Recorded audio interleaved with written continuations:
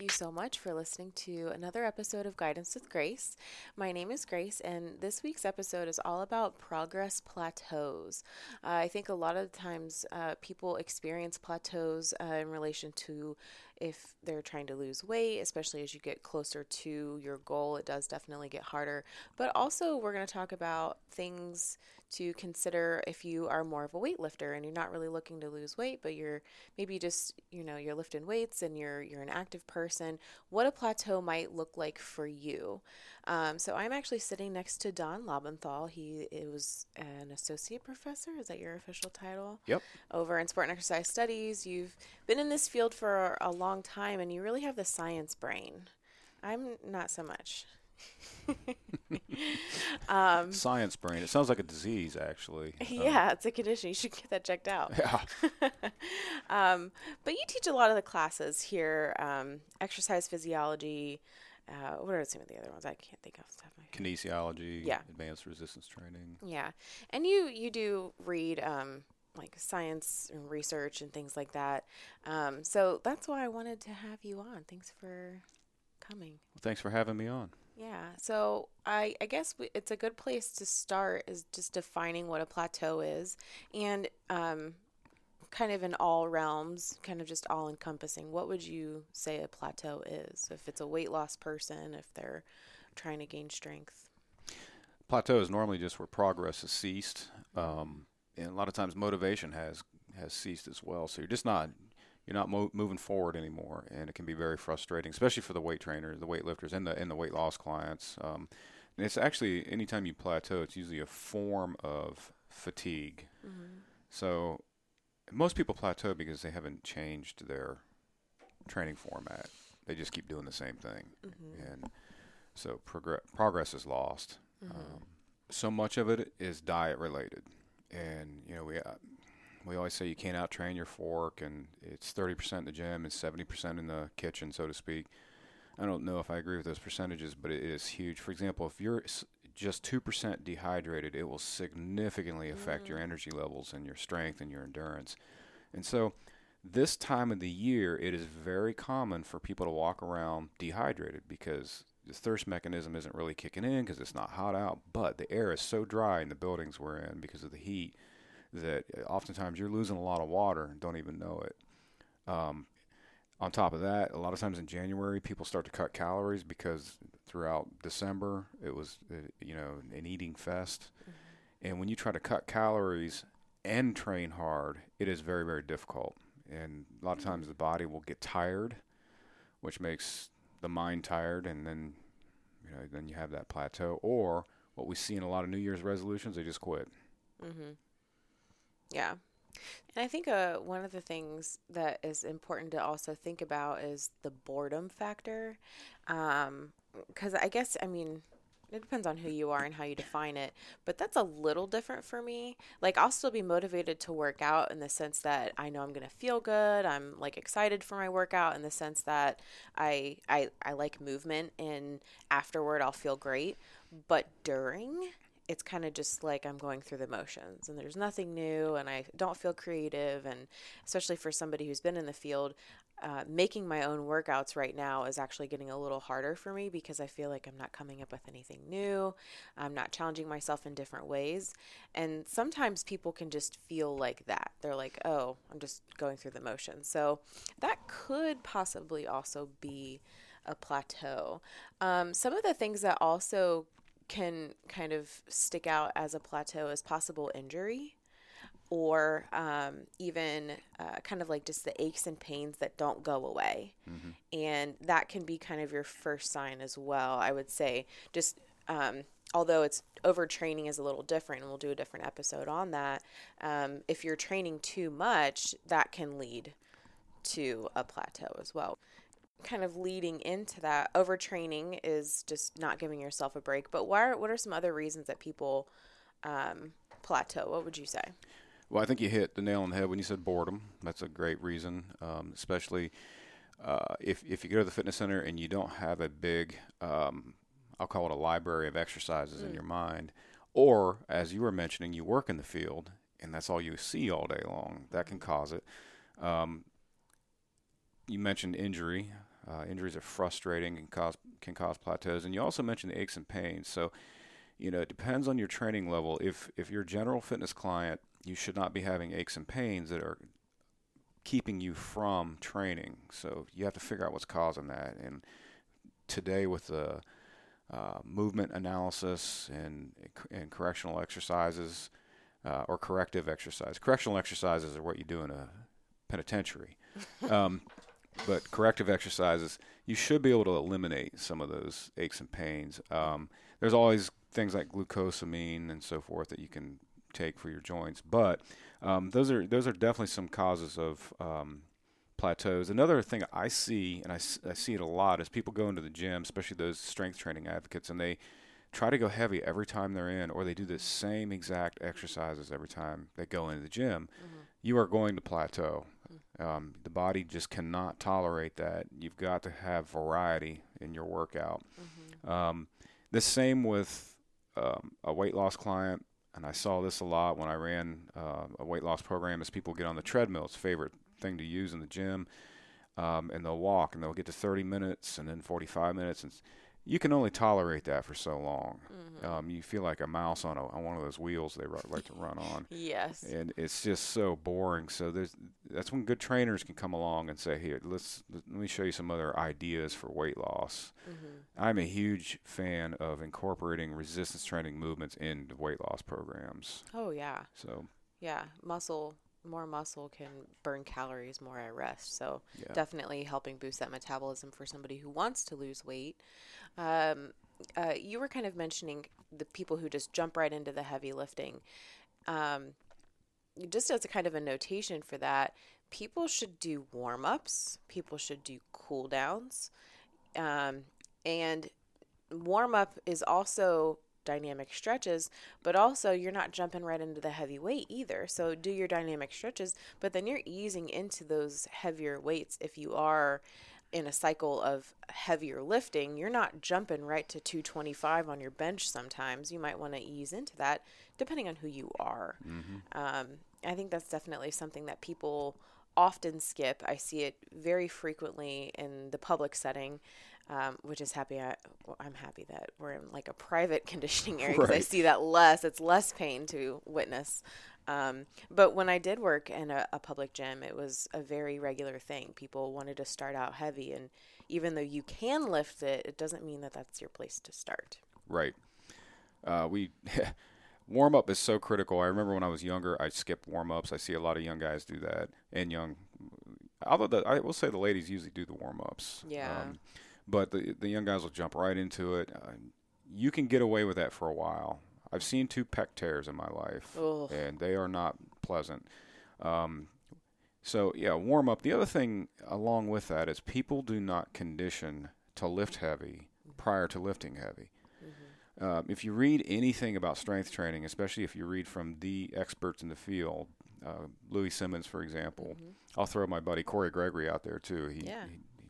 They really promote general preparatory physical activity. So call it GPP, and you do a lot of repetitions and build a capacity up on all the supportive structures around the joints before you start to put them under a tremendous stress. And the key is you always have to do that general preparatory work, or you're going to be susceptible to injury. So is the GPP work, is it the same movement, or is it different movements using the same muscle groups? So it's probably going to be different movements. Okay, that's kind of what I was thinking. Okay. So I like to use lunges as GPP for squatting. Yeah. And a lot of people who like to bench press a lot forget that the shoulder relies heavily not just on the muscles anteriorly that we use for benching, but posteriorly. So really, you should use a 2 or 3 to 1 ratio back to chest exercise ratio. And so a lot of things like rows and face pulls and things with resistance bands are huge. And then push-ups. If you really want to be a strong bencher, get a big back and do push-ups every day. And people hear that every day. Well, I can't get recovery. And that's not necessarily true. It's 2 different types of training. One is GPP and the other is going heavy in the gym. Right. And you've got to have the capacity before you can build the strength. Right. And that's kind of like on the hypertrophy level of like where a lot of people start out. They start out with more reps anyway, and then you start scaling back on your reps to gain strength. Mm-hmm. You're starting with a capacity so that you have, a foundation to build on. So, I mean, that can lead to overtraining if all you're doing is the same thing and you're not doing anything to prepare you to get to that next level. Or if it's doing the same thing all the time, let's say on the opposite end of the spectrum, if you're always doing those high rep things and you're not doing enough of strength training at a heavier level, then you might not get stronger. Yeah. So, kind of reversing our common thought of, oh, you're going too heavy too often. You're not working yourself up to that. It can be also in the reverse. Yeah. Yeah. Absolutely. So, of course, we talked about ways to avoid plateau in the sense of kind of making your training colorful, but also dietary intake. We were talking about kind of just brainstorming some things. Food is huge. We all know that protein helps, rebuild the muscle and all of those things. But you mentioned water. Yeah. Water is that little nutrient that a lot of people don't even realize is a macronutrient. It's very, very important. Muscle is 60 to 70% water. Blood volume, for example, your cardiac output, if you begin to become dehydrated, you start to lose plasma volume a little bit, and that will affect your endurance. It affects your energy levels tremendously. A lot of people are tired all the time, and they hit that midday, plateau, we'll call it. Yeah. You get really sleepy, and so much of that is fluid intake. If you're not hydrated, you're going to be tired. It's going to wear you down, especially if you're replacing water with things like diet sodas, which are just horrible, absolutely horrible. I rather replace it with coffee, and I will drink coffee all the time. But yeah, get your water. That's going to be big. And if you go to the gym and you just don't have the energy levels, try hydrating. That might be a help for you. Yeah, definitely. And if you're a person who is working out at the end of your workday, it's even more important to stay hydrated throughout the workday, because chugging a full glass of water before you go into the gym isn't going to cut it. No. If you haven't been hydrated all day. You're almost making up for lost time at that point. So really, I mean, it's an hour by hour basis. Like, if I start the day off good, by the middle of the day, if I've stopped drinking water for a few hours, I notice it. And I definitely notice it in the headache realm. If you guys listen regularly, I'm sure you've heard at some point that I struggle with getting headaches, but I'm very susceptible to it. And water is definitely a big thing that makes or breaks whether or not I'm going to have a headache that day or if I'm going to be able to get out of it. Yeah. So progress plateaus often are seen, I would say, like around the first half of the year, because people go hard. January, you've got your New Year's resolutions. You want to lose weight. You want to get stronger. You want to look this way. You want the number on the scale to be a certain number. And then we go hard, and then it all falls off. So I think, if anything, you want to make sure that you're easing into your practices, especially if you're coming off of a time where you haven't worked out, you've never worked out, or it's just been different, easing into it, but also making sure that you're changing what you're doing. Yes. And making sure that it's kind of at a regular change. Like you said earlier, it was like 4 weeks or something. Kind of just every 4 weeks, kind of change it up a little bit. Yeah. We were also mentioning, who you are. How do you change it? Well, if you're, lifting heavier, maybe don't lift as heavy. Maybe do your GPPs. What are some other things that people can consider for changing up their routine? Well, you could take a simple exercise that you might be doing, like a bench press or a row or a squat, and there are so many different variations that you can incorporate on the same exercise. You can do a front squat instead of a back squat, a high bar instead of a low bar. You can put bands on the bar for a little bit of accommodating resistance. You can change your repetition tempo. So tempo training. Tempo training is really nice. You can also do pause sets where you pause at the bottom of a movement. So that you can do speed work where you take a weight off the bar and try to move it as fast as possible. And so there's a lot of different methods of varying your routine. You can just change the exercises altogether if you want. A lot of people are afraid to do that because they've made progress on a certain lift and they think, if I change it, I won't have that progress. You don't lose strength. and you might go back to that lift and find that it's actually higher than it was prior. Right. So It's kind of that you're getting a break. yeah, One of the things that Dustin mentioned a while ago, I had him on last year for like a running series that we were doing, and he was talking about runners are so like front back oriented, so getting lateral movements and changing your direction is, you know, similar to what you were saying in the sense that you want to change your movement sometimes. If you're doing all of those things, changing high bar, low bar, bands, speed, tempo, all that stuff, maybe you need to go to the side. yeah. Changing the exercise completely. Yeah, change.